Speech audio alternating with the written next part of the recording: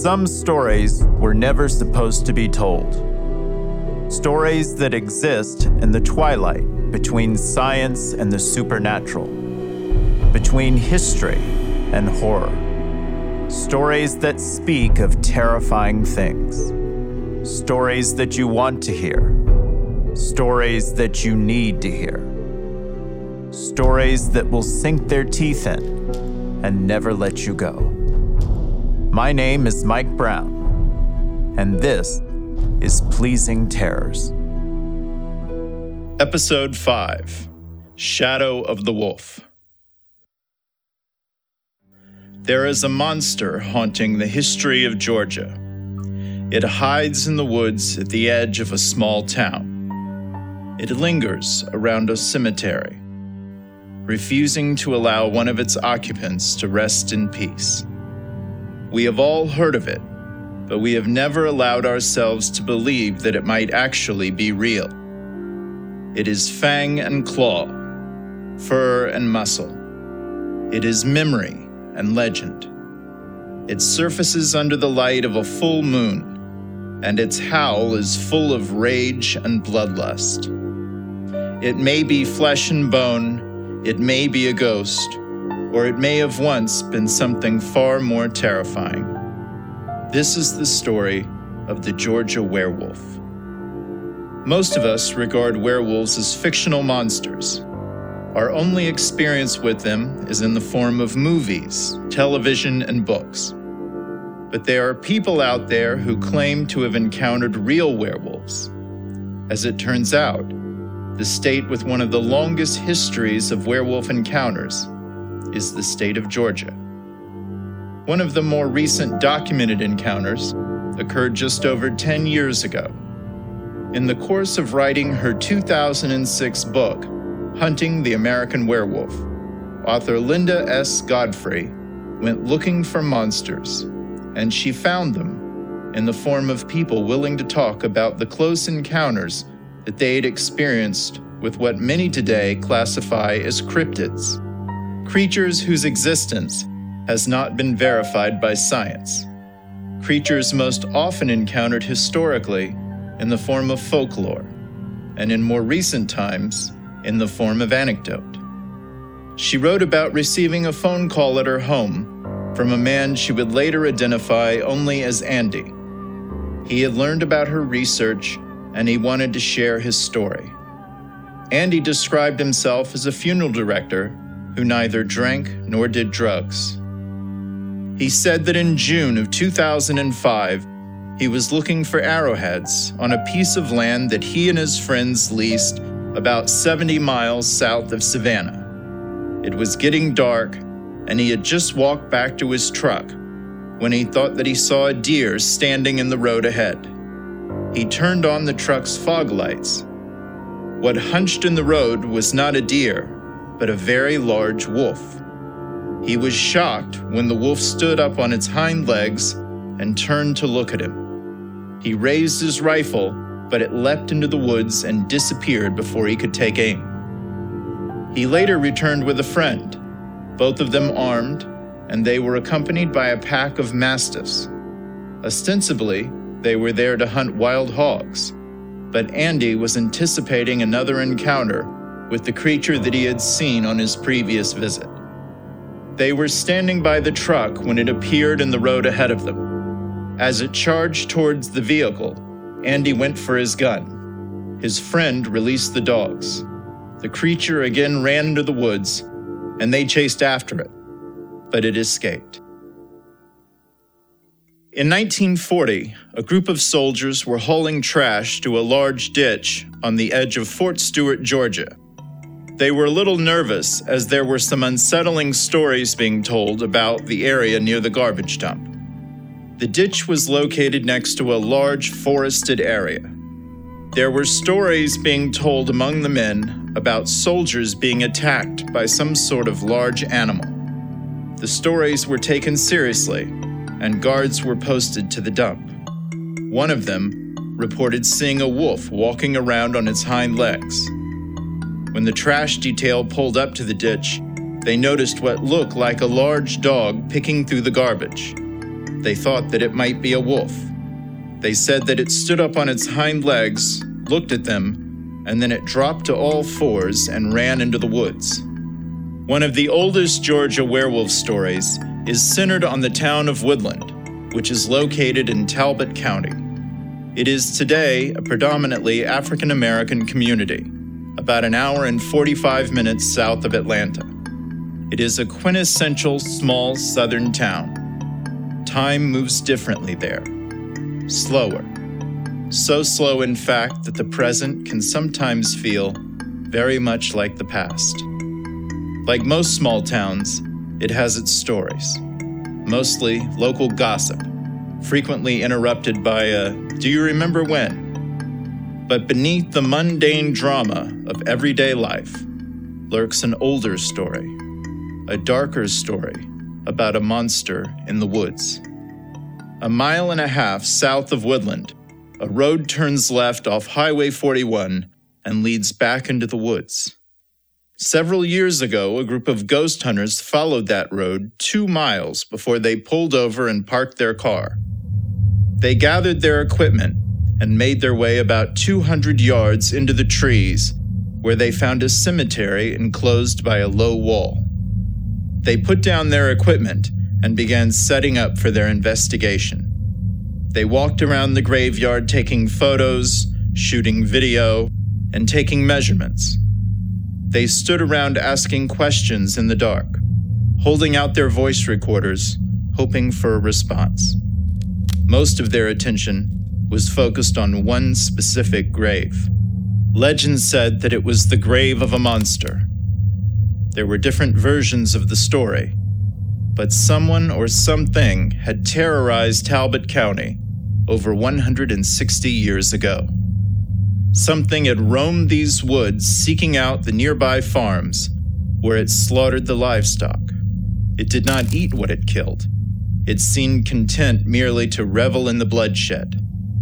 Eventually, it was stopped, amidst much controversy and finger-pointing.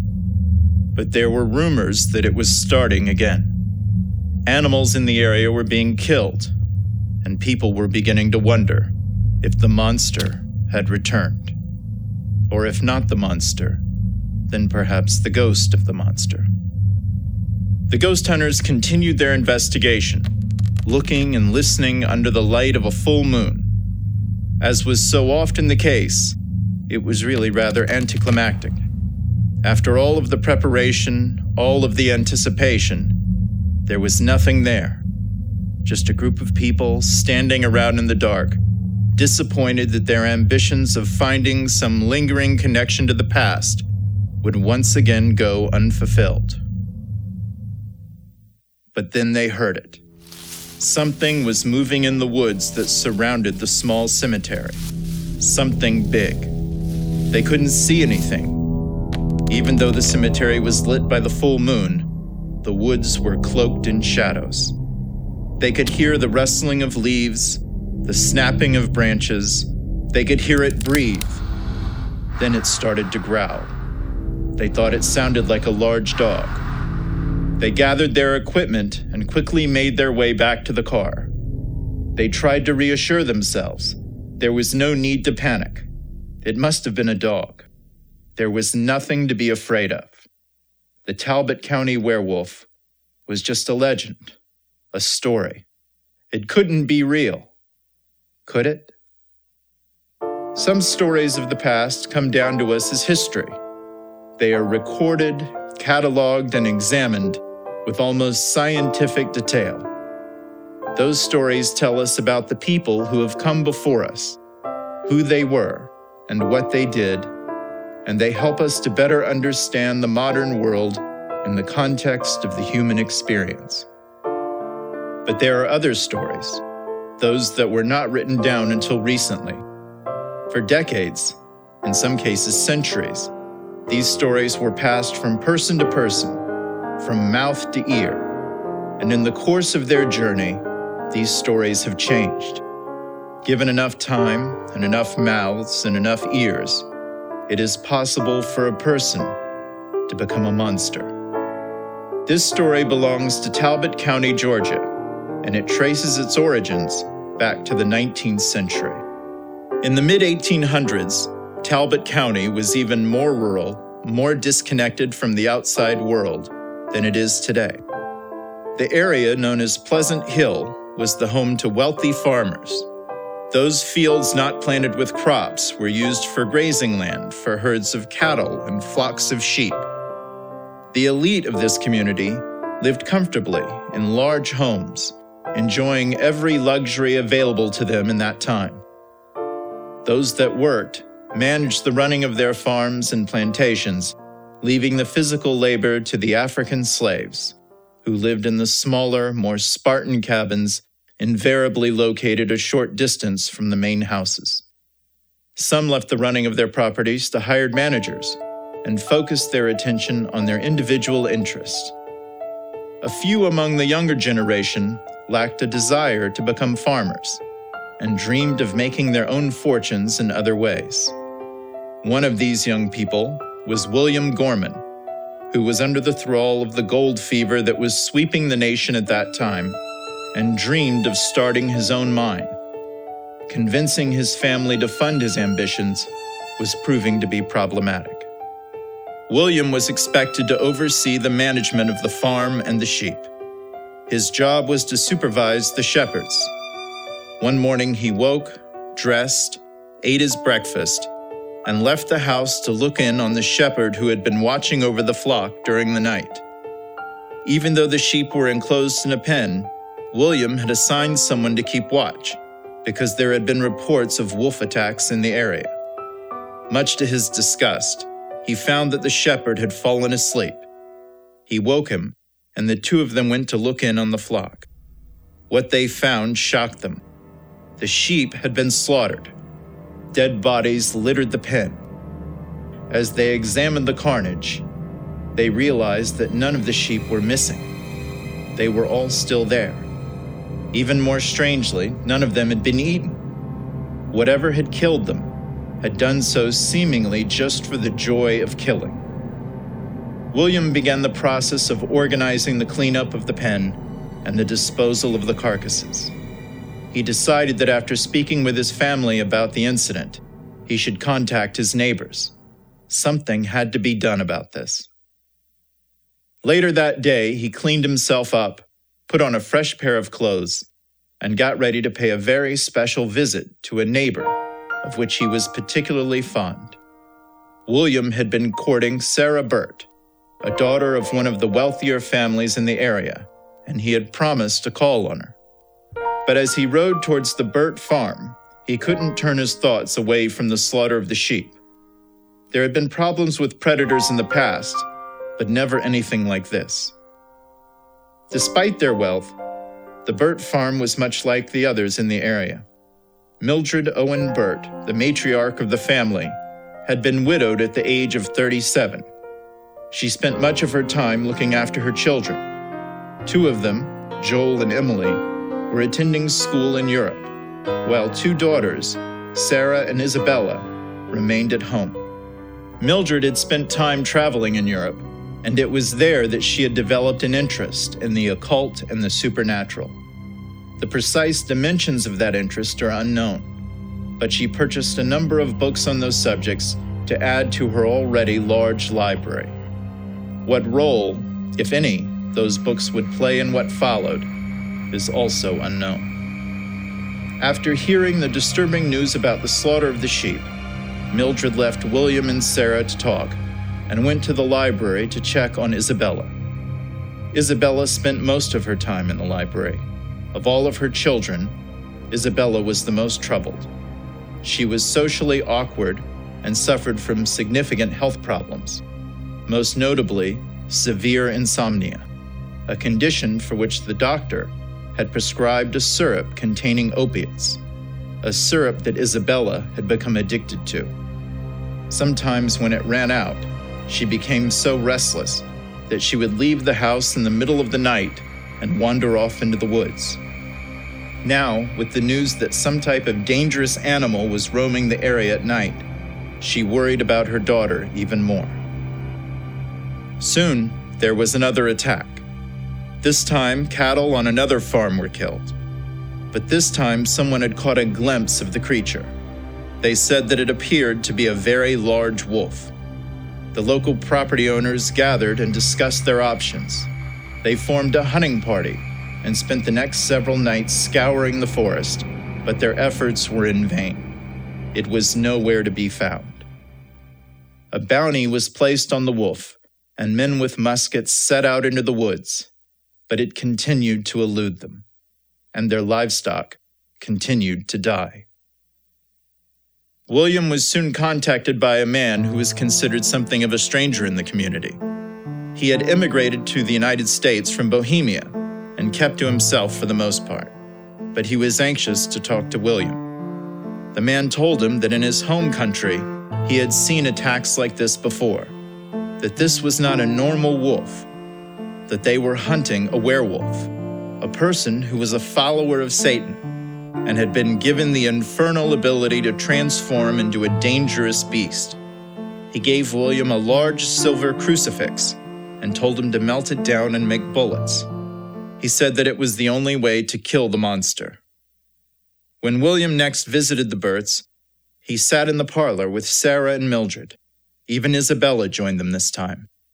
William described the continuing efforts to find the giant wolf, and Sarah said that she hoped they would kill it soon. Isabella became enraged at this and physically attacked her sister. William sat there awkwardly as their mother separated them and sent Isabella back to the library. Before he left, William gave Sarah a pistol. It was loaded with one of the silver bullets. He told her to keep it close, just in case. On the night of the next full moon, William joined the hunting party as it patrolled the woods. After hours of searching, the men became separated amongst the trees. Someone yelled and a shot rang out. They heard what sounded like a scream, and then everything went quiet. They made their way toward the area of the commotion and found one of the hunters. He said that he had looked through the trees into a clearing and had seen the shadow of the wolf in the moonlight. It appeared to be standing up straight on its hind legs. He fired his gun. He was sure that he had hit it, but he had not gone any closer to check. The men moved into the clearing and continued their search, sure that they would find the wounded animal, but they were too late. The wolf was gone. However, their search was not in vain. According to one version of the story, they did find something. The wolf's paw, severed by a gunshot, lay in a pool of blood on the ground. One of the hunters placed it in a bag, and they went home. This version goes on to say that the next day, when one of the hunters opened the bag to examine the paw, he was horrified to discover that it contained a human hand. Soon after that night, William again paid a visit to the Burt farm. He was surprised to find that this time, he was turned away. The family wouldn't see him. Not long after, he began to hear rumors of what had really happened the night they had hunted the wolf. There is another story about what happened that night. Another version of events seen from a different perspective. That same night, as the hunters roamed the woods near the Burt farm, Mildred saw Isabella leave the house in the middle of the night. This time she followed her. Sarah saw her mother leave and, retrieving the pistol given to her by William, walked into the forest as well. Mildred found Isabella standing in a clearing. She could hear the hunting party in the woods all around them. She called out to her daughter, and when Isabella turned to face her, she was holding a knife. Sarah arrived to see her sister raise the knife and charge at her mother. She raised her pistol, but before she could fire, there was a flash of light from the woods. A shot rang out. One of the hunters had fired first. The bullet struck Isabella's hand, the one that was holding the knife, and she collapsed on the ground unconscious. Mildred and Sarah quickly carried Isabella back to the house. A doctor was summoned, and over the preceding days her wound was tended to. Mildred knew that rumors were already beginning to spread through the town. By bringing a doctor to save Isabella's life, they had guaranteed that the secret could not be kept. It was Isabella who had been leaving the house at night, sneaking onto their neighbors' properties, and butchering their livestock in the dark. She decided that when Isabella was well enough, she would have to take her away. As soon as Isabella was fit to travel, Mildred took her to Paris. After they departed, the residents of Talbot County were left with many questions about what had really happened. How did this curse find her? Was it those books in her mother's library? Was she a monster? Was she really able to transform into a werewolf? A giant beast with claws and fangs? How long would she be content to slaughter their livestock? When might she come for them? But lurid rumors hid an even more frightening possibility, that the transformation of Isabella Burt from girl to monster was internal, that there were no grotesque physical changes to warn them. What if all of the madness and rage, the capacity for violence, was hidden behind the eyes of a seemingly harmless girl, someone they had interacted with, someone who was a part of the fabric of their community? What if the monster was not out in the woods, but was in their midst, watching, anticipating? In Paris, Mildred began searching for someone who could help her daughter. She ultimately found a doctor who specialized in lycanthropy, a sickness of the mind that caused a person to believe that they were a wolf. It took its name from the mythological King Lycaon, who murdered and cooked his own child and offered the meal to the god Zeus to see if he would know what was in the food. Zeus knew and punished Lycaon by turning him into a wolf. Over time, there have been many different theories about how a person becomes a werewolf. In earlier times, it was connected with everything from witchcraft to curses to being conceived under a full moon. It was believed that becoming a werewolf drove men to murder and even resort to cannibalism. The most famous example being Peter Stump, also known as the Beast of Bedburg, who was put on trial in 1589. Under torture, he confessed to having become a servant of the devil at the age of 13. That as a reward for his service, he had been given a magical belt that allowed him to transform into a wolf. He had started killing sheep and cows, but had eventually graduated to killing humans. Ultimately, he confessed to killing 14 children and 2 pregnant women.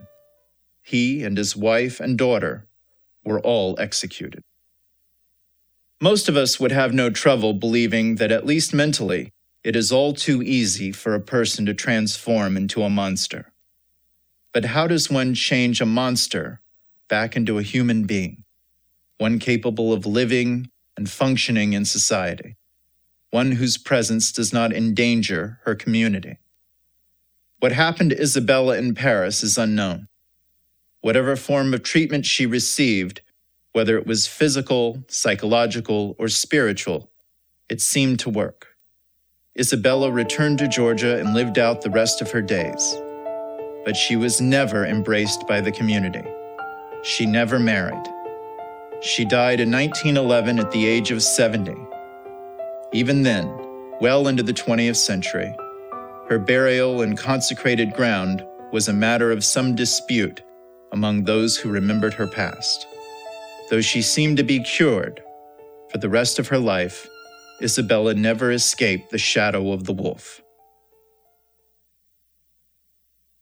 That shadow now looms over a forgotten cemetery in rural Georgia, a place where you can stand at the grave of Isabella Burt under the light of a full moon and shout questions into the night, where you can grasp at the tendrils of the past and hope for answers, a place where you can hear something moving in the darkness of the woods that surround you, where you can hear it breathe, hear the growl rumble in its throat, and you can tell yourself, it can't be real.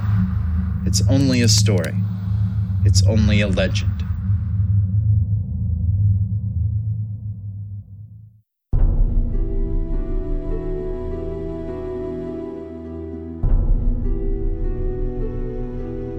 This episode of the Pleasing Terrors podcast was written by Mike Brown. It was recorded by Mike Shear at Charleston Sound Studios. It was produced by Podcast Motor. If you enjoyed this episode, please support this podcast by rating and reviewing it on iTunes, Stitcher, or whatever platform you prefer. Ratings and reviews will make it easier for listeners to find us. And remember to hit the subscribe button. For more creepy news, history, and folklore, please visit us at Pleasing Terrors on Facebook and Twitter, and at pleasingterrors.com. Thank you for listening. I'll speak with you again in 2 weeks.